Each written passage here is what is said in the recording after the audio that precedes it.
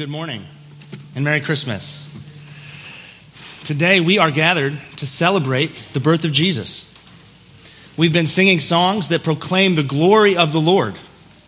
We've been hearing from the stories in the Bible that tell us of how Jesus came to earth as a baby. Christ the Lord, sent to save us from our sins. It is a wonderful, extraordinary, and miraculous event in which God himself comes to dwell among his people, born as a baby in Bethlehem. This morning we're going to be considering Luke chapter 2. We read from it just a few moments ago, and in those verses we're told that after the baby Jesus is born, the heavens cannot contain themselves. That the glory of the Lord breaks through into this world, and the host of heaven sing glory, glory, glory to God in the highest. Friends, the message of the birth of Jesus is full of the glory of God. And one of the most amazing things to me about this amazing glory is right smack dab in the middle of it is something relatively ordinary. The birth of a baby. In fact, the story in Luke chapter 2, when you read about the birth of Jesus, there aren't really all that many things that distinguish it from every other birth that's ever happened in the history of the world. I mean, this baby was born in the middle of nowhere, on a dirt floor with his family around, to parents who weren't really all that important in the first place. And so because of that, this birth is just like everything else. It's a wonderful gift from God. It shouldn't be taken for granted, but it's relatively ordinary. And so to me, the interesting thing about this passage is the telling of the birth of Jesus brings together the incredible glory of God brought to us through the relatively ordinary means of creation. And so today, as we consider this passage and what it means for us, that's what I want to do. I want to understand, how does God's glory and the ordinariness of the birth of Jesus, how do they fit together? How are we meant to understand them and to rejoice in those two truths as they come together? Now, we've been reading this morning from Luke chapter 2. And it starts off with a bit of anticipation. Remember that God has been silent for hundreds of years. His people have been waiting for a Savior with no word from a prophet. And in Luke chapter 1, he breaks that silence. We read from it a moment ago. An angel comes to Mary and says, "You are going to conceive a child through the Holy Spirit, and he will save his people from their sins." And later in chapter 1, Zechariah, a priest, is filled with the Holy Spirit and makes a prophecy that says God is coming to visit and redeem his people, to bring them peace. And so we pick up in chapter 2, and something big is about to happen. In fact, when we read these first few verses, they might seem just like setting the stage, but rather, when we see that Mary and Joseph are going to the city of David, which is called Bethlehem, we're now primed to realize, oh, I'm supposed to remember that that is another fulfillment of a prophecy. We remember that God told us that from Bethlehem shall come forth one who is to be ruler in Israel. In other words, Jesus is the king that God has promised to send. And when this king is born, the announcement rings forth throughout all of eternity. The heavens break through into the sky.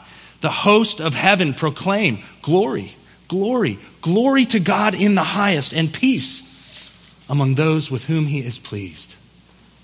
What must that have been like? I really think the only word that can describe it is unimaginable.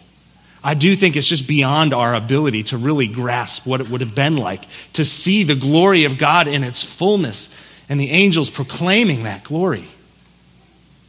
You see how the shepherds responded. They fell down. It took their breath away in awe and fear. But one thing, however hard it is to understand what the glory of God was like, one thing is really clear. When this baby was born, in this time and this place, it was glorious. Now, Before we go any further, I want to take a pause and try my very best to define glory for you. It is, by definition, undefinable. So I'm going to do what I think will be a poor job at it, but I'm going to try. When you read theologians who try to explain what the glory of God is, usually they take like 20 or 30 pages to try and explain this one idea, and you can tell they're just sort of grasping for words to get their mind around this incredible concept. At best, it's 50 or 100 words to define one. The best one that I came across, or at least the shortest, is by a Christian author named Paul Tripp. He writes that glory isn't so much a thing as it is a description of a thing. Glory isn't a part of God, it's all that God is. Every aspect of who God is and every part of what God does is glorious. The doctrine of God's glory encompasses the greatness and the beauty and the perfection of all that He is. I feel like those words fall a little bit short to my ears because they don't really take my breath away like the shepherds must have. And so there are times in this life when we experience a little bit of God's glory, maybe in the beauty of His creation or a wonderful piece of music or a fine meal. But all of those wonderful and beautiful and breathtaking experiences are just shadows of the glory of God. There are passages in the Bible that help us understand more clearly what the glory of God is, images of light and beauty and righteousness and justice and wholeness. But for however hard it is for our minds to fully expand, to grasp the notion of the glory of God, one thing is very clear in this passage. That in the birth of Jesus, we see the greatness and the beauty and the perfection of all that God is. In the birth of Jesus, we see glory. And in that fact, it brings us to one simple truth, that we should worship this child who was born a king, because in him is the beauty and the glory and the perfection of God, and that brings us to worship Him, even if we can't get our minds around all of the ways in which it was glorious. But I think there's another reason that this glory is so important to us as Christians. It serves as an incredibly foundational fact that drives all of our faith. It shapes the way that we understand all of the Bible. And that's this. If the birth of Jesus is truly the embodiment of the glory of God, then everything else in the Bible has to be true. Because if the fullness of God's greatness and beauty and perfection became a human, then everything else that happened was kind of easy. If the God of glory and truth really became a human, then of course that human could do miracles. If the God of glory and of truth became a human, then of course He raised people from the dead. Of course He lived a perfect life. If all of the perfection and beauty and righteousness and truth of God came to dwell in a human, then death could never hold Him. Of course He's alive today. Of course He's seated at the right hand of God. In Jesus is the glory of God. And it causes us to worship. I think it is one of the things that distinguishes Christianity from all of the other world religions. That we believe in this child, born 2,000 years ago on a dirt floor in the middle of nowhere, came to dwell the fullness of the glory of God. And to Him we owe our allegiance and our worship. The birth of Jesus was glorious. But like we said before, one of the most interesting things to me about this passage is right smack dab in the middle of the angels singing is this relatively ordinary birth. It's told in verses 6 and 7 of Luke chapter 2. It says, "And while they were there, the time came for her to give birth," meaning Mary. "And she gave birth to her firstborn son and wrapped him in swaddling clothes and laid him in a manger because there was no place for them in the inn." Strikes me as relatively unassuming. If we didn't have verses 8 through the end of the chapter, we wouldn't have known there was anything different about that birth. Now, I think sometimes when we hear this story, our minds are drawn, or our imaginations captured by the Hollywood rendition of a husband knocking frantically on a door, trying to find a place for his wife who is in labor. But I think, as you can see, that kind of urgency or hysteria isn't really borne out in the text. In fact, the word for inn here actually doesn't mean hotel. It's not some kind of place that you go and pay for a place to stay. The word for inn here was a part of a house in ancient Israel. It's maybe better translated guest room. In ancient Israel, houses would have had 3 rooms. They would have had the main room where the family stayed. In that room, there would have been holes in the ground with some stones in them where hay was for animals to eat. They would have called that a manger. Just off to the side of the house, there was the inn or the guest room. And then on the other side of the house, there was a place where the animals came in from the cold and the weather when they needed to. And so when we're told here that Jesus came to Bethlehem and there was no room for him in the inn, that doesn't mean there was no place for him to stay. That means when he went to the family's house that were supposed to be putting them up, the guest room was already full. So they let him stay in the main part of the house where the animals ate. Now, the reason I mention that is not to make you wonder if all of your nativity sets are correct. But if you come away from Luke chapter 2 thinking, oh, there was no room for him in the inn, I think you've missed the point. I don't think we're supposed to see some sort of extraordinarily inhospitable moment that happens here. I think we're just supposed to see an ordinary birth that happened on a dirt floor in the middle of ancient Israel where there were animals and family. And that is remarkably normal.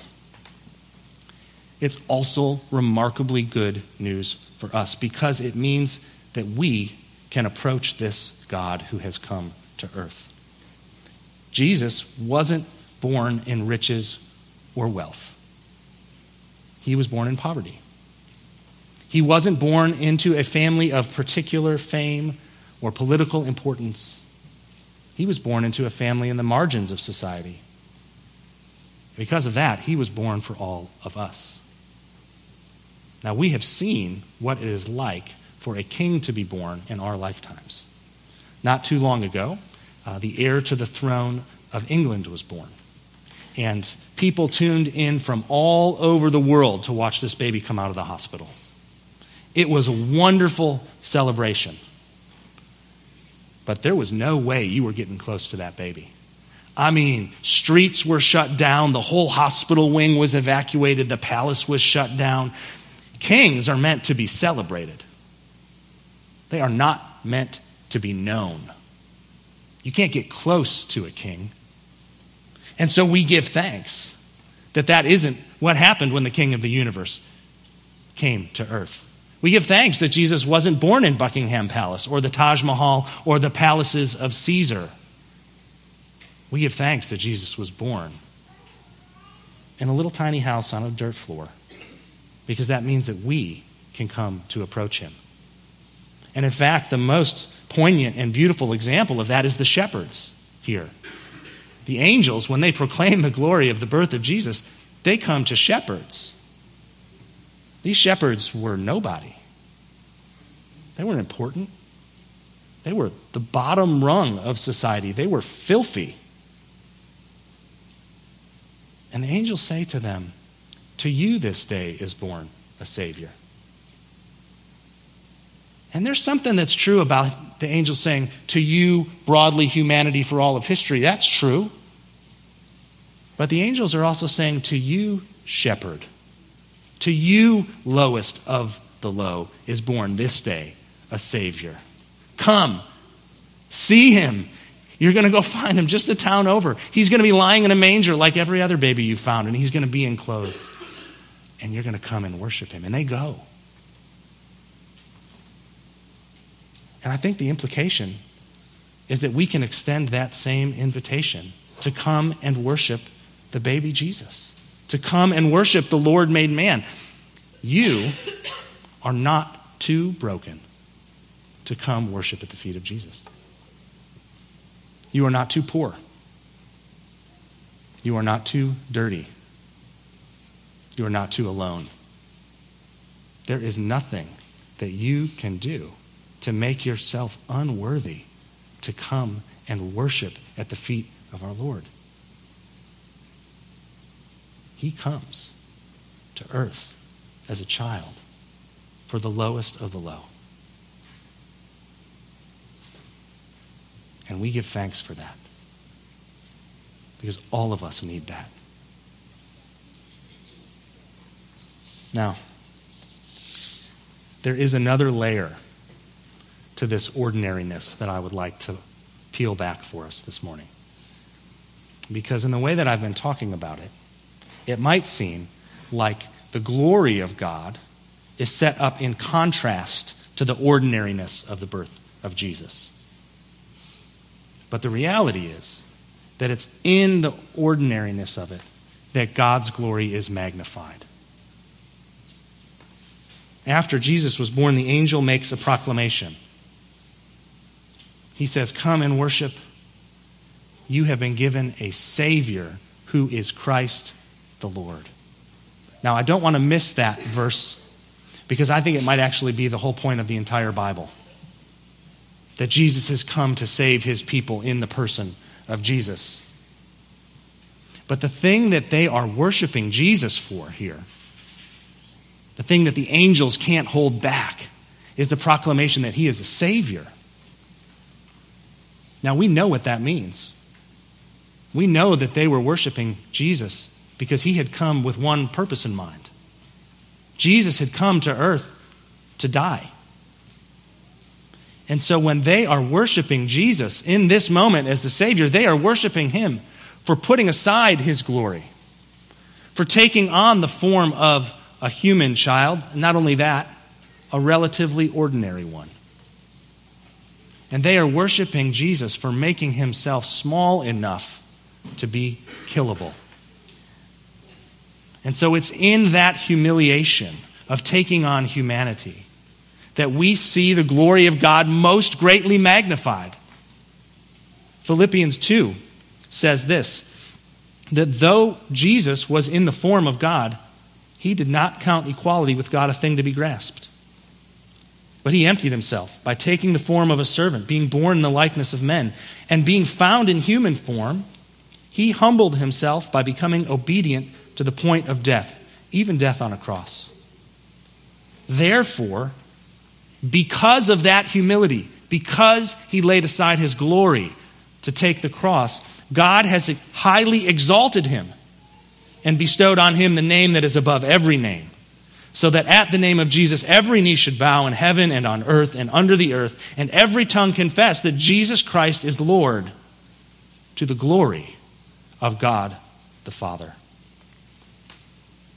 Jesus set aside the glory that he had known with his Father for eternity when he became a human. And it is that very humility that he comes to save us in that magnifies the glory of God. And not only that, because he comes as the humblest of people, because he comes in an ordinary way, we can come to him. Now, as we close today, there's just one more thing that I'd like to consider, which is, why would he do this? Why would the God of the universe, who has been experiencing the glory of God for all of eternity, lay aside his glory for us? Well, it's certainly because he loved us. But he had a purpose in mind. Hebrews 2 tells us that when Jesus was made lower than the angels for a little while, he did that in order to bring many sons to glory. In other words, Jesus set aside his glory so that we might experience the glory that he had known from all of eternity. Friends, the stark reality is that apart from Jesus, all of us prefer our own glory. Apart from him, we like to think highly of ourselves. We like to be the center of attention. We like to take credit for things that only God could do. We like to be in charge. We don't like giving glory or honor to other people, least of all God.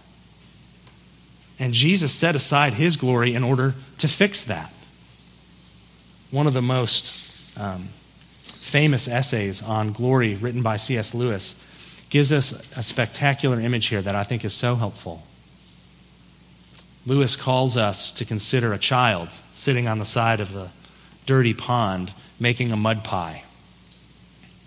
And that child looks at that mud pie full of worms and thinks, there is nothing more glorious than I could ever be doing. Now, lest we sit in judgment of that child, I know a few children in this room who would think the same thing, perhaps some in my own family, that there's just nothing more glorious than that. But the reality is that we know that child doesn't know any better. That they've never experienced the beauty of a fine meal in one of the best restaurants in New York or Paris. And that compared to that meal, the worms and the mud and the dirt are nothing. What Jesus comes to tell us is that the glory we choose for ourselves is just like that mud pie. It's not glorious at all. What Jesus comes to do is show us that we can have a glory that is so much greater, that we can have a glory of being with God. Remember, at the beginning of our time this morning, we talked about what that experience would have been like for the heavens to open up and to proclaim the glory of the Lord. And while that is a relatively unusual thing to happen in this world, it's going to be normal in heaven. It's going to be the only thing that happens in heaven. Because what Jesus came to do was to bring us to that glory of heaven so that we will be with God. And there will be no more sadness, and there will be no more tears, and there will be righteousness and goodness and perfection and beauty from now until forever.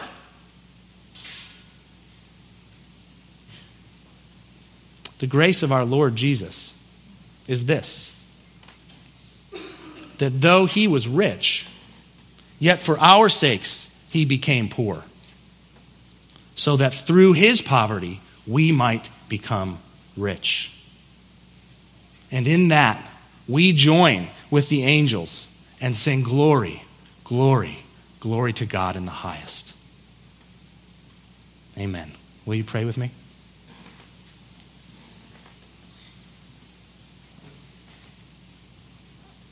Father in heaven, what grace is this that we might know your glory? That we who are so stubbornly self-centered might be recipients of the grace and mercy that you have shown to us. It is too much for our minds to comprehend, too much for our minds to consider your glory. But we thank you that you have sent your Son Jesus to show us that glory. We thank you that he is the radiance of the glory of God. And I pray that as we think on your glory, that our hearts would grow with love and affection for you, our Father in heaven.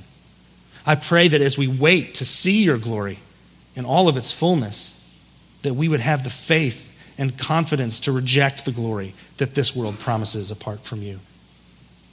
That we would have the faith and confidence to bear the same humiliation that Jesus did, knowing the hope of the future glory that will be ours in heaven through him. I pray that nothing would hold us back from approaching your throne of grace. It's in the name of Jesus that we pray these things. Amen.